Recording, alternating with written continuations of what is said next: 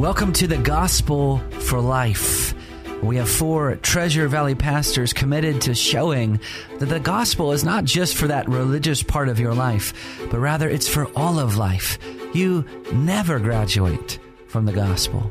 I'm Josh Bales, pastor of the Well Church, here with Russell Herman, pastor at Cloverdale United Reformed Church, Phil Moran, pastor at Christ Presbyterian Church, and Jonathan Van Hoogen, pastor at Dayspring United Reformed Church. Now, if you'd like to find out more about us or catch past broadcasts or get information about our annual conference, you can find us at reformationboise.com.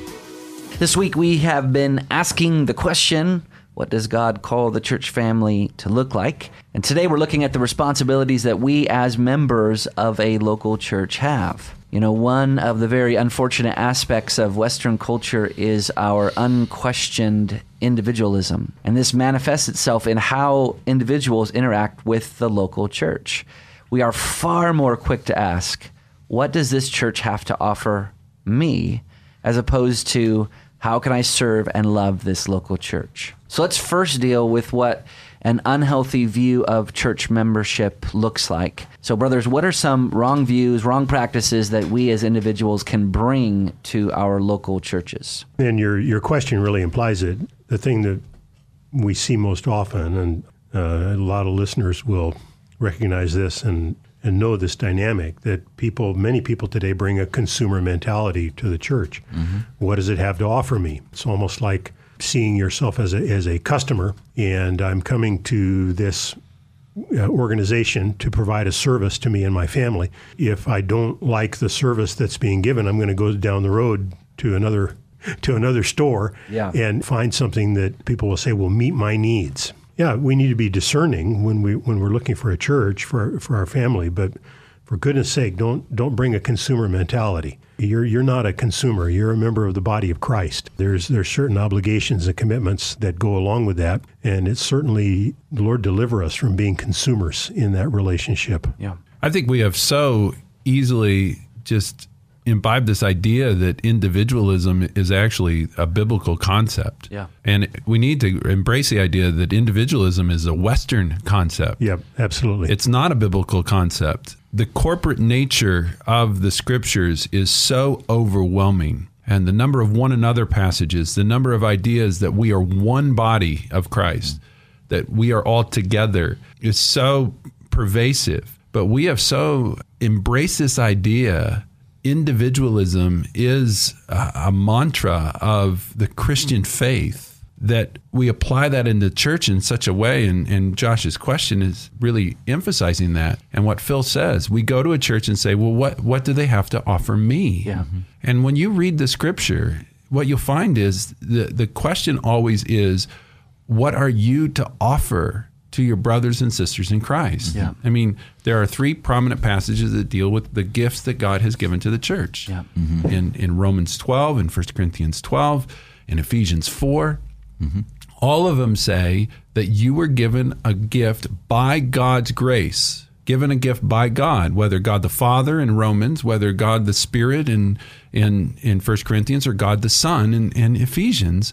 And every single time it says that gift was given for the good of the body. Yeah. To build up the body of Christ. To build up the body of Christ. And that even applies to our worship. Our worship is a corporate event. We talk about liturgy being the work of the people. It's not the Jesus-y entertainment of the masses. It is the work of the people directing our thoughts and hearts toward God.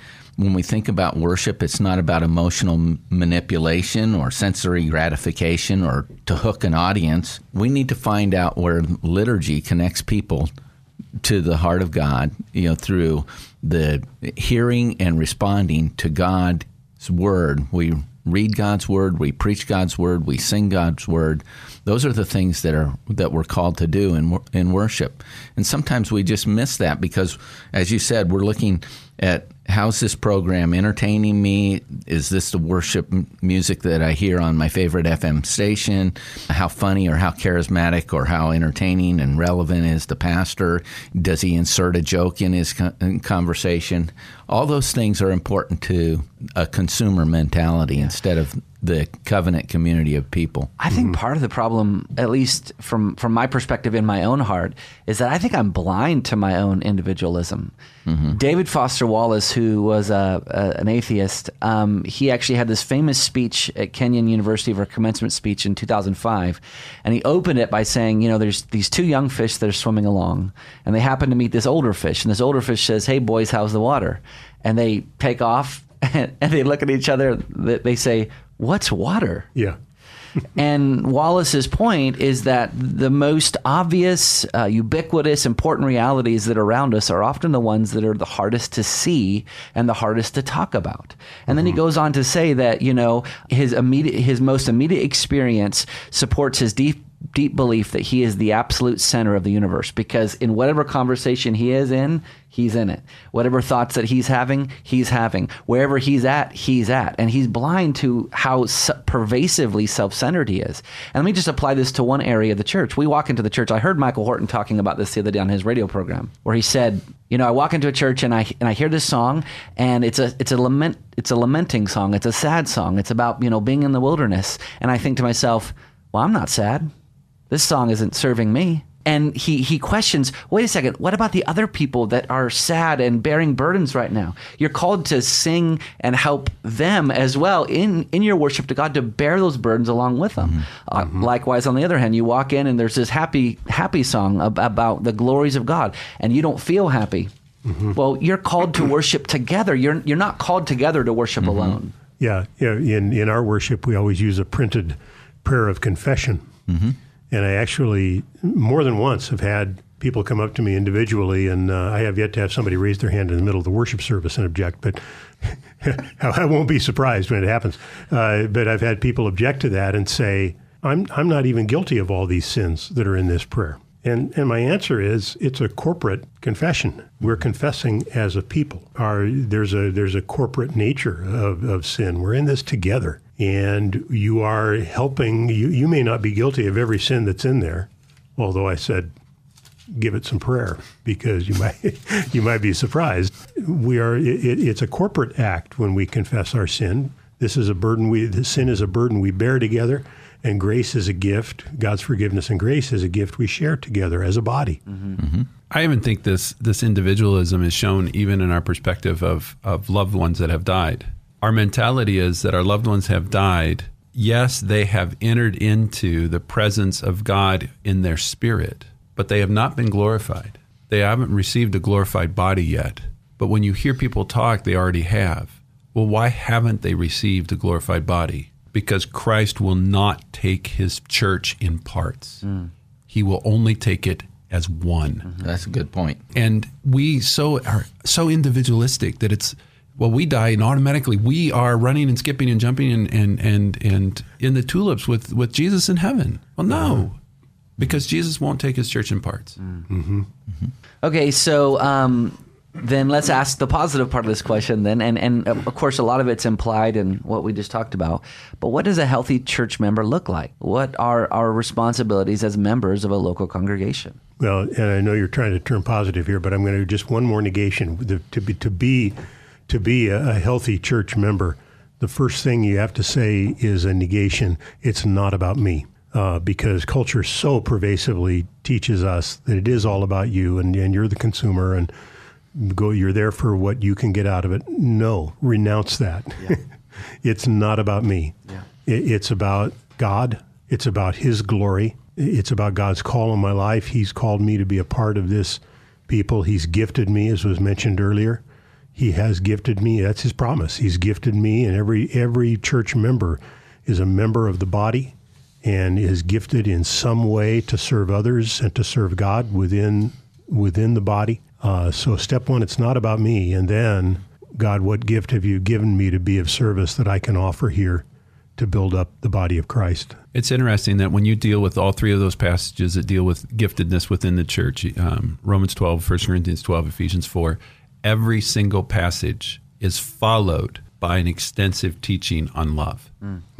Every single time. I don't believe that's coincidence. That's right. And I think when you find some of the conflicts and difficulties within the church, it's because of the fact that we've made the gifts about us, and we've stopped being loving in our exercise of the giftedness that we've been given. In the most general way, I think that the church member needs to attend regularly, maintain and seek peace among others, edify and others, warn and admonish by speaking the truth in love, pursue reconciliation, bear with one another, and support the work of that church, work of that ministry. For many people, individually, they can become good listeners in church. I mean, that's one of the things, and so that they become theologically informed members. They need to be saturated with the gospel, who they are in Christ, who God is. They need to. What is a good church member? Someone who's genuinely converted. Yeah.